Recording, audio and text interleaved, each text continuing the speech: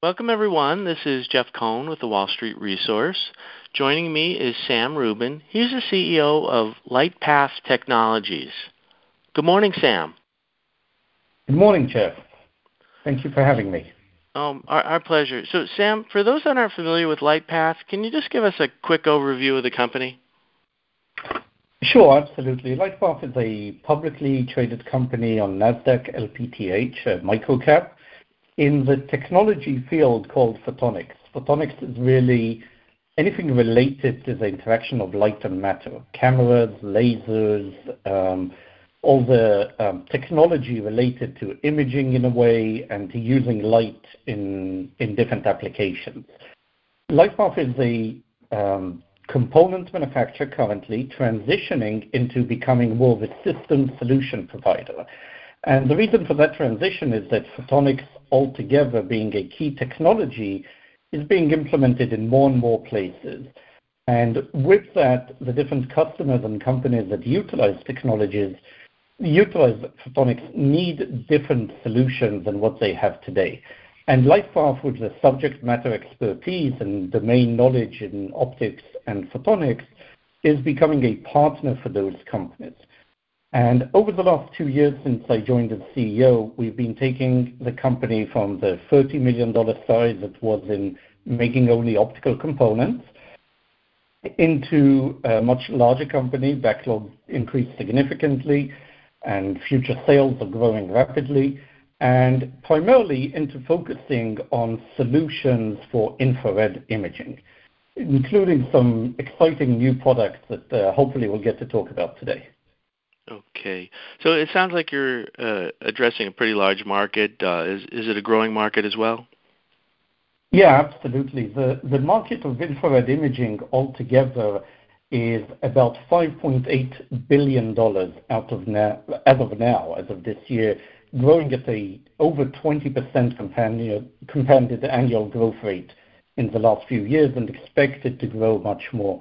I think it's a classical example of a place where the technology existed for many years, thermal imaging, for example, infrared imaging, night vision, but it was just so expensive and so complicated that it couldn't find its use properly.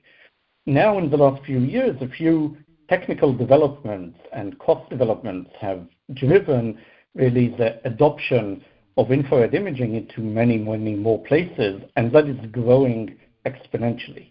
So it's sort of this case of the more available the technology is, the more applications will start using it, and the more the market will grow. And right now, with a nearly $6 billion market and 20% compounded growth rate, it's already growing pretty nicely, but expected to grow even more so as those technologies become available. And some things like what we're doing with our new infrared camera enables then new applications that prior to that were not possible or required very expensive equipment. Okay. So since it's such a large market and given the size of the company, I imagine you're not the biggest player. Where do you fit in this competitive landscape, and where do you shine? Yeah, absolutely. No, you're right that we're not the biggest player, although we're a very well-known player, having been a optical component manufacturer for over 30 years now, with some key technology in that part. And so while we're not very well known for cameras yet, we do have key technologies that many players know. However, we are stepping into a market with much larger players, companies like Teledyne FLIR, and like some of the defense contractors and others. And what we're doing here is we've identified a changing technology and the change in the market that we're using as our, I'd say, tipping point to enter into what now is an existing market, but actually changing it drastically. And that is all around sort of how compact and small the infrared imaging is.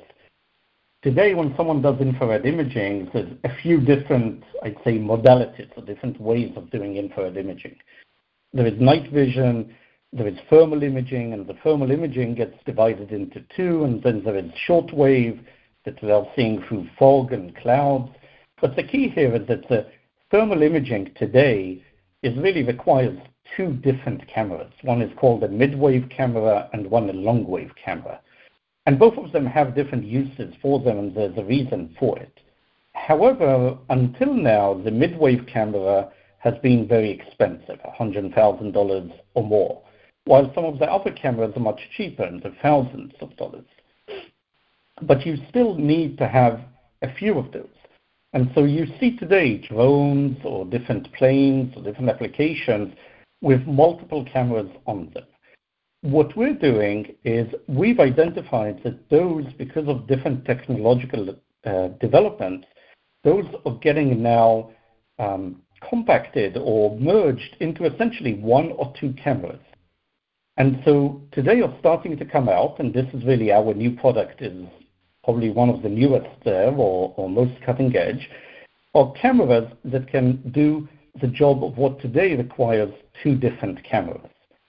And so our camera, which we named Mantis, because Mantis apparently is a shrimp that can see the 16 different types of color. So it has a unique ability to combine different colors together. And so our Mantis camera can today do the work which requires currently a mid-wave camera and a long-wave camera. And so we're combining it into one. Combining two cameras into one means half the power requirements, half the weight, half the cost. It's also automatically pointed in the same direction and imaging the same thing. When you have two cameras, you need to worry about which one is seeing what, and many more advantages.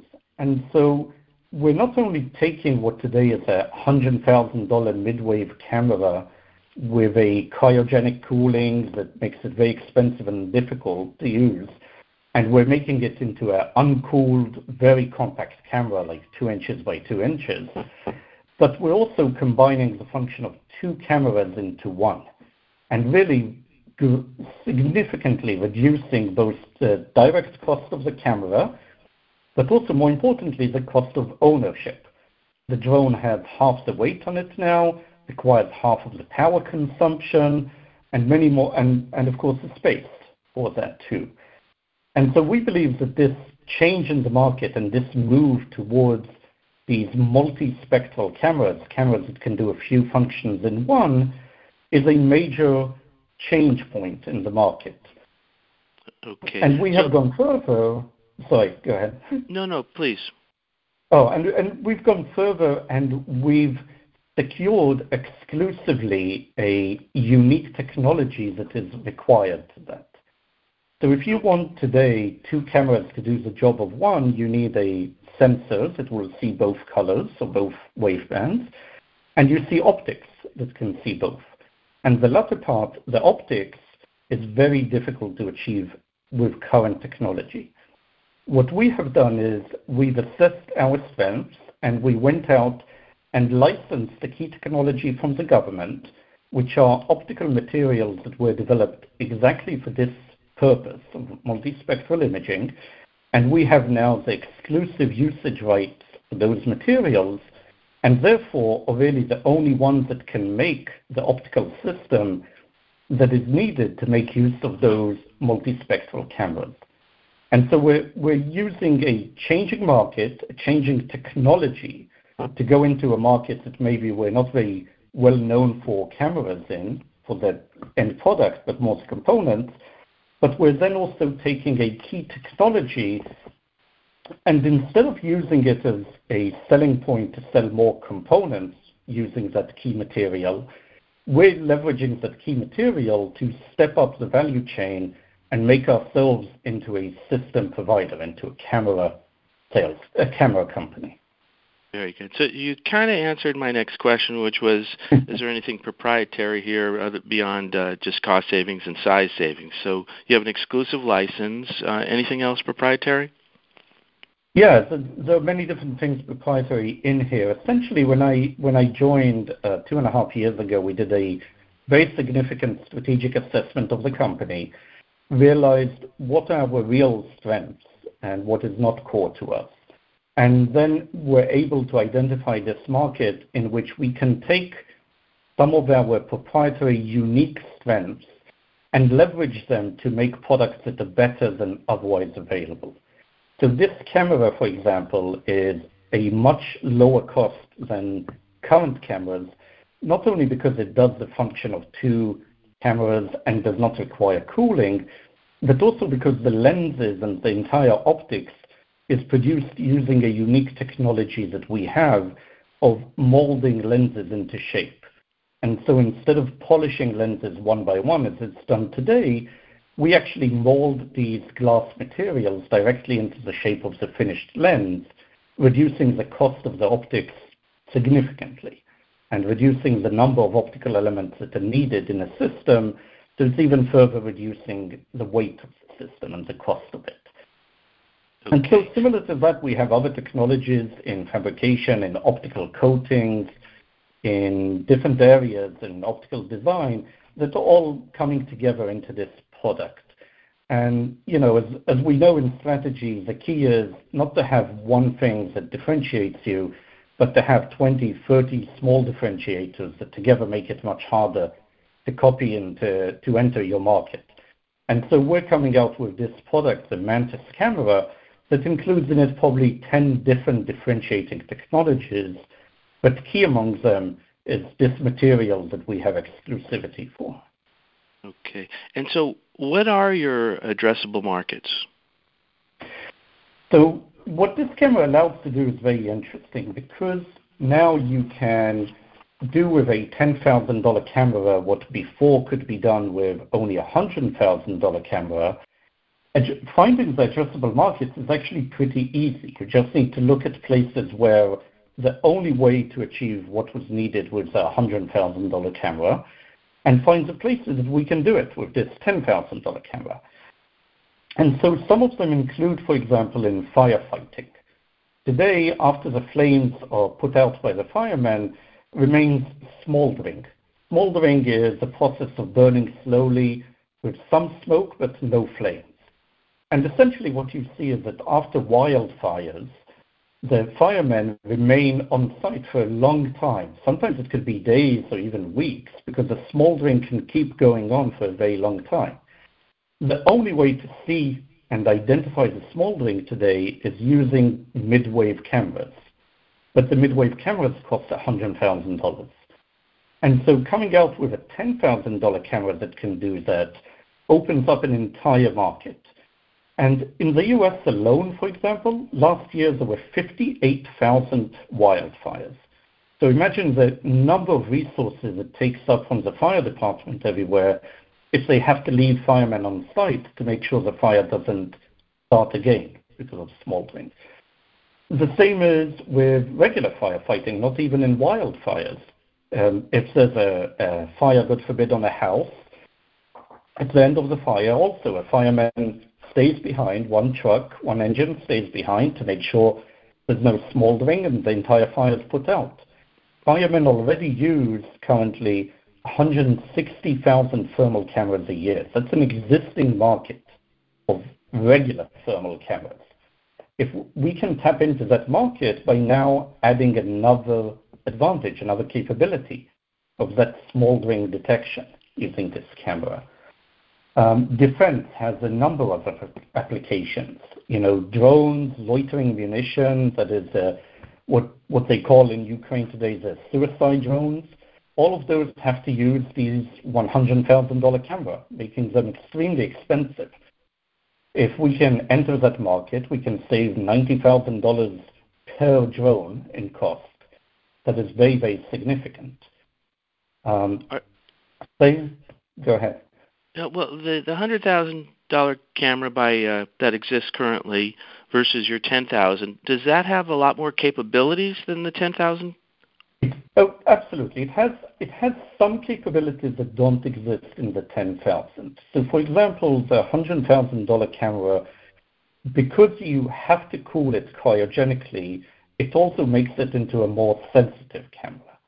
And so that camera can see for a distance of 60 miles, for example, where our camera can do the same mid-wave imaging, but it cannot necessarily see for that distance. And so we're not trying to address the entire market of those $100,000 cameras. There's areas where they're needed and will continue to be needed.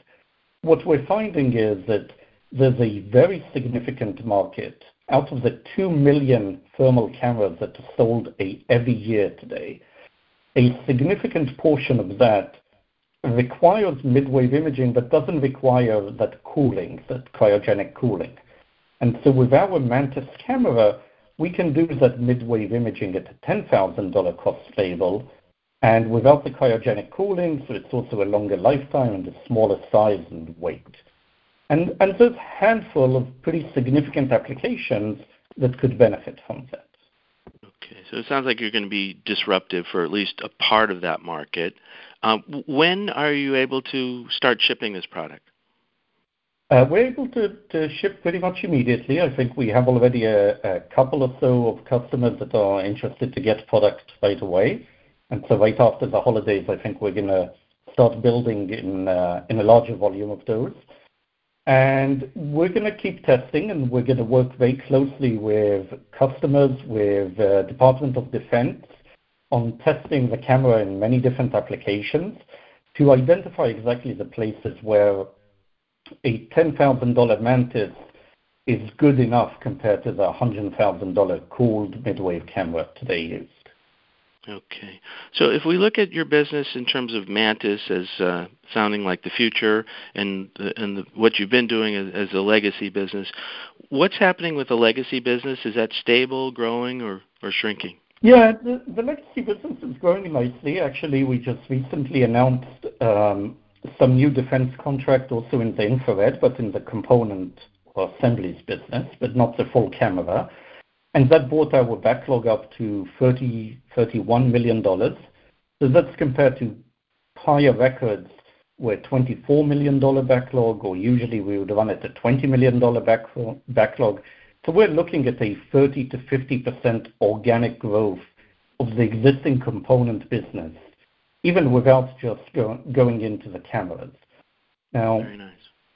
Looking at the cameras, you can see that if there are 2 million cameras sold a year today.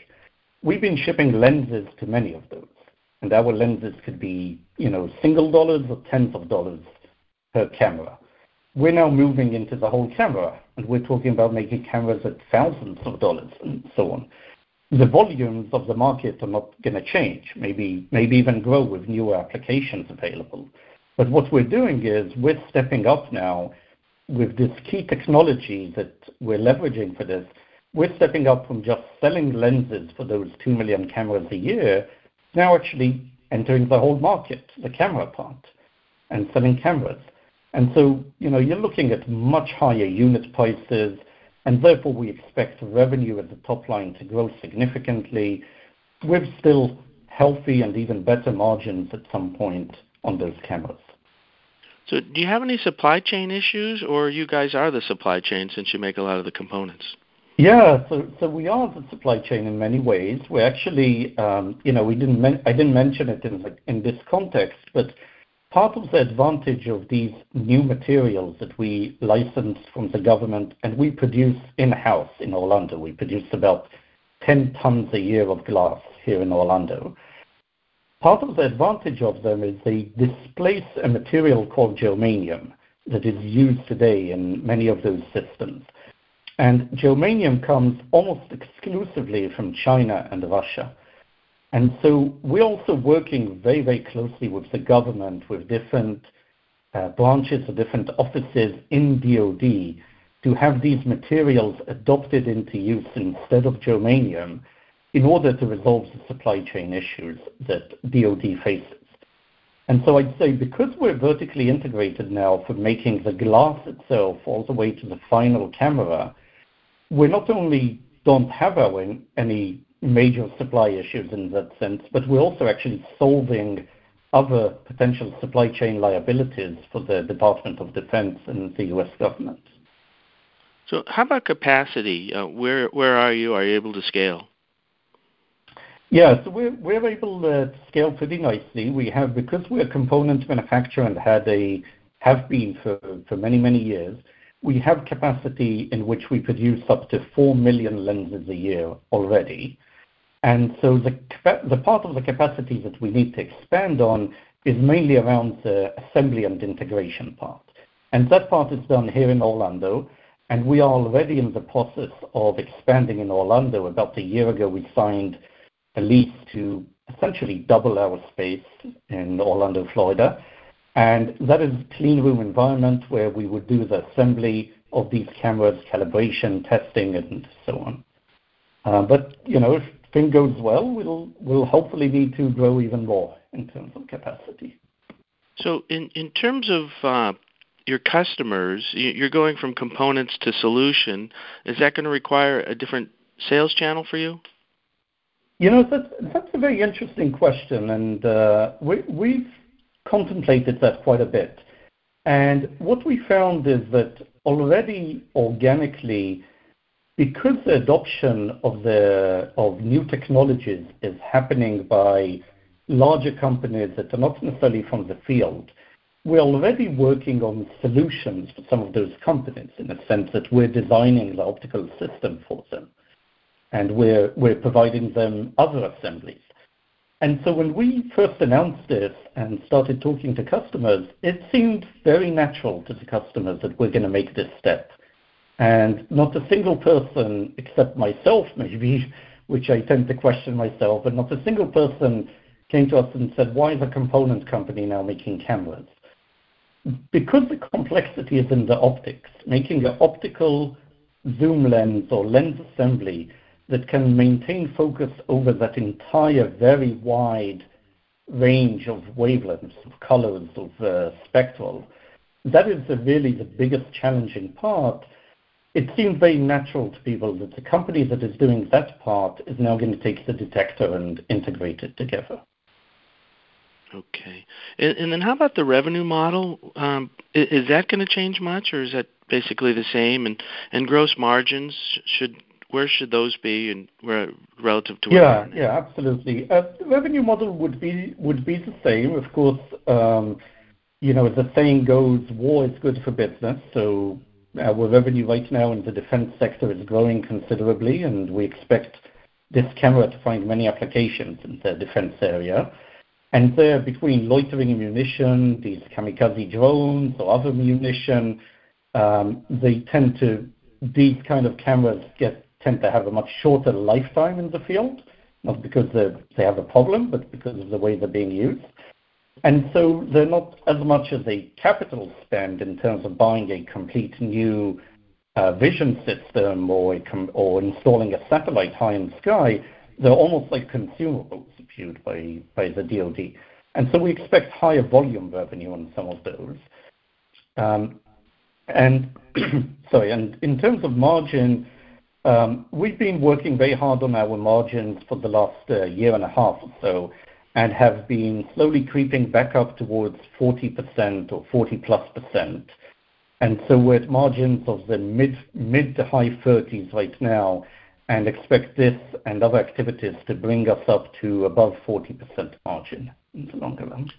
And how big of a percentage is defense business, and then do you expect that to change much? Yeah, so that's growing considerably, and we expect it to continue to grow considerably. I'd say that when I joined the company 2.5 years ago, the company depended very much on sales in China. Not to defense, of course, but to commercial and consumer. About a third of the backlog and of the sales were in China.